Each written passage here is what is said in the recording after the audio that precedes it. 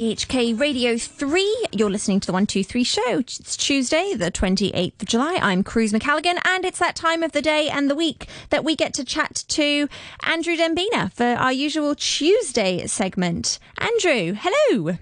Hello there. Hi, Cruz. How are you doing? I'm okay, thanks. Another great blue sky outside, which is about one of the best things about the day. Apart from hearing a very interesting guest just now, it was a really interesting topic that we don't hear much about. But I don't want to add my tuppence worth to that. But the pandemic, as it takes its toll a bit deeper again in Hong Kong, both independent and larger, more financially sound restaurant groups are going to really feel it once again. We're hearing these reports in the news. Now, everyone is aware of this. Probably anyone who's kind of interested has already heard this news, so I won't go into the detail, and you'll hear it through the course of the day on this radio station. But we just hope that these new rules that were declared yesterday aren't going to last too long. It's anyone's guess. But while everyone awaits further news after August the 4th, and restaurants and bars aren't operating particularly, I think it's for the interest of our sanity that we all need to take a mental break now and then from what's going on in all types of industry affected by COVID, political concerns, everything else that's going on now, and we do have to find our escapist moments, don't we? Oh, I think we totally do. And I think even though it is about, we're 2 inches away from the surface of the sun in terms of Hong Kong's current climate, it's 34 degrees Celsius. But I think, a little bit of blue sky gazing while a bandage for a large wound might help a little bit. Right. But what have you got to distract us and uplift us with today, Andrew, from the world of food and drink? Yeah, I mean, as we are spending more time at home, I think not to plug a fee-paying broadcasting channel, but I think that people may feel like taking subscriptions. They may have done this already in the last few months, and I want to mention a brand new feel-good TV show. It's the second series of something called Street Food. And it is produced and presented by Netflix, so it does kind of depend on people who want to subscribe to that. There could be worse things to do, as we don't have that many distractions outside that we can go to. But series 1 of this was focusing on Asia, which came out last year, and this time it's all about South America. And it's only been going for about a week or so. And the great thing about it is that it takes a look not only at the more humble, it's not literally all food that's sold on a street, but it's cafes, it's the let's say the below medium priced restaurants that have a lot of cultural heritage in the countries that they were born in. And so in the first episode, for example, we're in Argentina's capital, Buenos Aires. And this program, what I love about it is it tracks people's personal stories. It's only half an hour per episode, but it tracks the story of a family who have a family-run business, or a chef who has changed from another career path and gone into opening a restaurant for one reason or another. I love the personal side of it, but there's also a dip into the heritage of each dish that's discussed. It's not only heritage, it's also if someone has kind of said, no, I'm not going to go for that traditional recipe or ingredient, I'm going to do it my way, and they do something that suddenly has all the people lining up and queuing for what they're doing. And it also threw a few surprises. This particular, I've seen a couple of episodes, but this first one, there is such a thing, and I didn't know about this. I've not been to Argentina myself. Have you, Cruz? No, I've never been to South America. Right, it's the same here actually, which makes it all the more interesting, to be honest. So there is such a thing as Argentine pizza, which I learned from this program is because there was a wave of Italian immigrants who came in the first half of the 20th century. They introduced it to Argentina, and then, like in many places, or where an overseas food is introduced, they'll then take it, run with it, and do their own thing. And fantastic! Yeah, more than 100 years later, there is this very, very popular dish called fugazzetta, and that's pizza that's got an Argentinian component. And the component is that instead of just putting tomato and mozzarella cheese and then other ingredients on the top of their dough, they stuff pizza with mozzarella cheese. And the oldest, most popular restaurant in the Argentinian capital stuffed a 1.5 kilograms of mozzarella cheese into the crust. 1.5 kg. No. Yeah. No. And it's like sold by the slice. yeah, it is. You wouldn't be doing a bit of a jog after one of those. But it's sold by the slice, understandably, rather than the whole pizza. By a wad, a fistful. You just come and grab a fistful. It's pretty tall slice. And it's but these are not the giant wheels that we see of New York style slices. There are a few restaurants in Hong Kong now that sell these, the great big, almost bicycle sized wheels of which you take slice. I've worked my way around a few in my time. Yes, I'm familiar. Familiar with the format. I'm familiar with the format. They're more like the sort of large size pizza you get in the non-New York style ones. Let's say like 30 centimeters across. But they are thick, and they're topped traditionally with after all that cheese in the centre, they're just topped with onions, keeping it simple. That was a bit of an anticlimax, though. I know. It was. I was expecting something else there. No, yeah. I know it could have been like chilies. It could have been something really exotic in South America. Something. Yeah, onions. just onions. Chopped onions. I think if you saw that on a menu, I'm very grateful that you told me the story, because if I ever saw onion pizza on a menu, it wouldn't be jumping at the top of my list. So I appreciate that the story is an integral part of selling in the dish. Right. I'll just very quickly add to that, but in an unrelated dish that's also in this programme, that follows a really interesting story of a female chef in Central Market, the oldest fruit and vegetable market in the country. It follows a female chef who took over her business from her father, and this was 20 or so years ago, at a time where there were very few female chefs in the business, and she got a lot of coldness from the local regulars that would come to the market, which would be people all around the central area of Buenos Aires who would come in for their fix. It's normally like a 2 or 3 deep in the queue in this cafe for people, because it's reasonably priced but earthy dishes that she serves. And one of the regular things that she was serving that followed her father's footsteps was tortilla, the Spanish potato omelette that's very popular in Argentina as well. And guess what she did with it? She stuffed it with mozzarella cheese. In her wisdom, and this got even more people flocking. So you can tell there's a bit of a theme going on in this programme. And and also it was mozzarella cheese and ham, and people were just going insane over this. They were really loving it. It's but the restaurant does more refined dishes than that.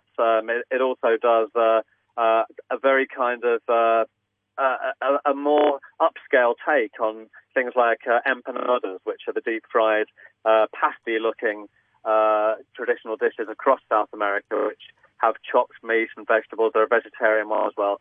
And that restaurant or cafe that she's taken over is now really successful, and a lot of the celebrity chefs from all over Argentina go there. It's called La Chica, and it's a really interesting story about the opposition that she built up as a female. Not just a cold iciness from the customers, the fact that she was female.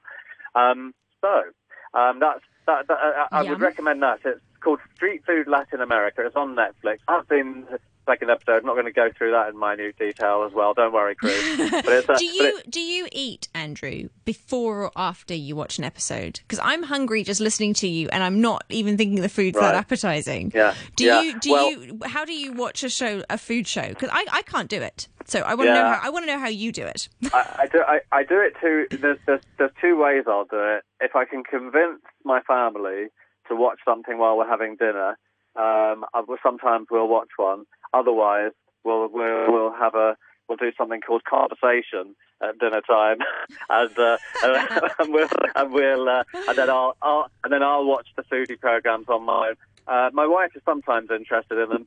Teenage son, 17, no interest at all. Sure.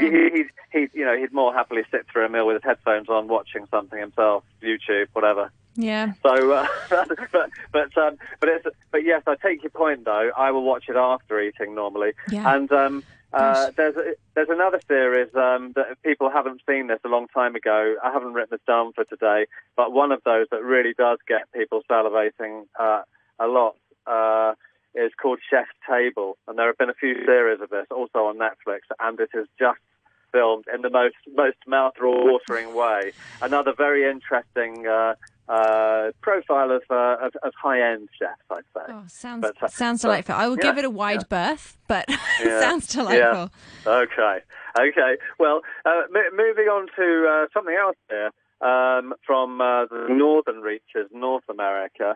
Food trends during COVID-19. I was reading a few days ago in New York Magazine that there are different dining trends going on in the Big Apple and a bit beyond, but it focuses on New York. And one of those is barbecuing. And this is quite interesting because, like Hong Kong, a lot of New Yorkers live in fairly compact apartments. I was about to say, yeah. Yeah, and so the minimum requirement really is to have a balcony in these times of not wanting to go out too much or social distancing. You do need, at the very least, a balcony. But they were saying that if you do have one of those, and a lot of New York flats do, and certainly a lot of Hong Kong flats do, it's easy to get a small grill unit for people who don't already have one. And some are designed in the US and other parts of the world where more people drive than in Hong Kong to be portable, that go into someone's car boot. And you can buy these online, just by searching around from different countries. They're legs that fold under them, and they can therefore, be cleaned and stored in a cupboard or somewhere under a table or something in Hong Kong style in our cramped apartments. As a last resort, of course, there are for the one-off for both the price-conscious or those who don't have a storage space, these disposable ones that are for single use. They're not the most environmentally friendly, of course, but people have probably seen these around in supermarkets and convenience stores. But the fun thing, though, is that if you have more time at home, you can then make your own sauces. Try to make it into a fun activity. Don't just, if you're going to have a barbecue, you could make it into an event for your household, really, for the family or the few people that you're with. Experiment rather than having shop-bought sauces or marinades. Make your own. And we just talked about South America. A great sauce to try and make is called chimichurri. Well, I don't know if you know that one. I've heard of that before. Chimichurri. Yeah, I'm sure that's how I'm saying it. But yeah, chimichurri. That's it. And it's so basically a green-looking sauce, which its greenness comes from parsley, and there are so many different ways of making it across South America. Normally, it will have either or both red wine vinegar, lemon juice, and then people add various amounts or none at all of garlic, salt, pepper, oregano, and red pepper, dried chili flakes. So it's that goes really, really well with most meats and fish, whether it's white meat or fish. Remind me, are you vegetarian or pescatarian? No, vegan? No, I'm not. Okay, right. Yeah. Okay. But also there are but doing your own glazes for vegetables, or even barbecued fruits like pineapple, using spices, ooh, delicious. honey, and a bit of chili sauce mixed with honey. There are various. People can go online with a tiny barbecue grill and look at different ways of making it into a bit more of an event, as we're lacking being able to go to too many places outside. Totally. I think it's a great idea. I remember years ago buying a bottle of, because I don't have the means to barbecue in my particular home, but I remember buying a bottle of liquid smoke, when I was in New Zealand once to try and emulate that barbecue-y flavour.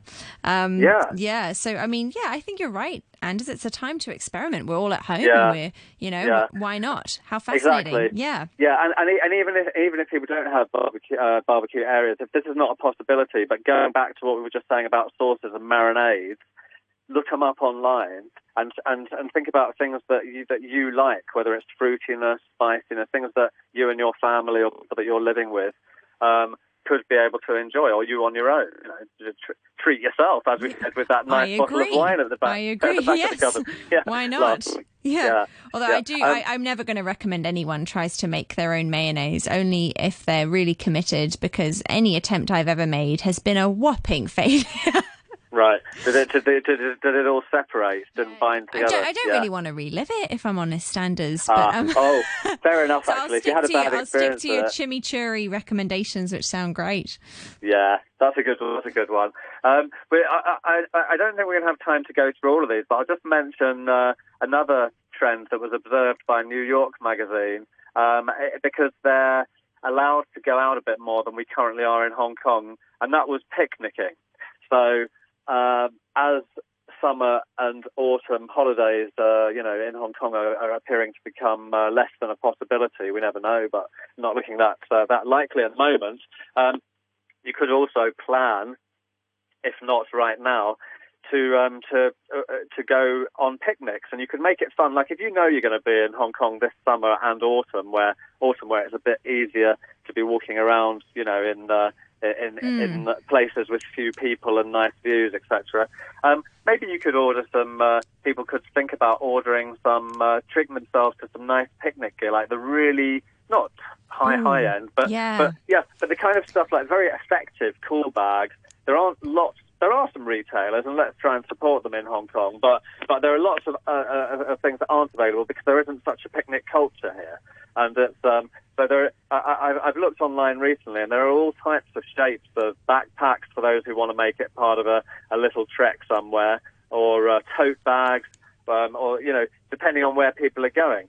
And there are also little day tents that people have, which if you've got young children or don't want to be under the sunshine yourself, you can get these kind of open-sided tents that are made for people that go hiking more than these fantastic. It's ways to think about, or to start planning as you would holiday, enjoying your holiday in Hong Kong when things calm down to less than the degree than they are at the moment with regulation, that is.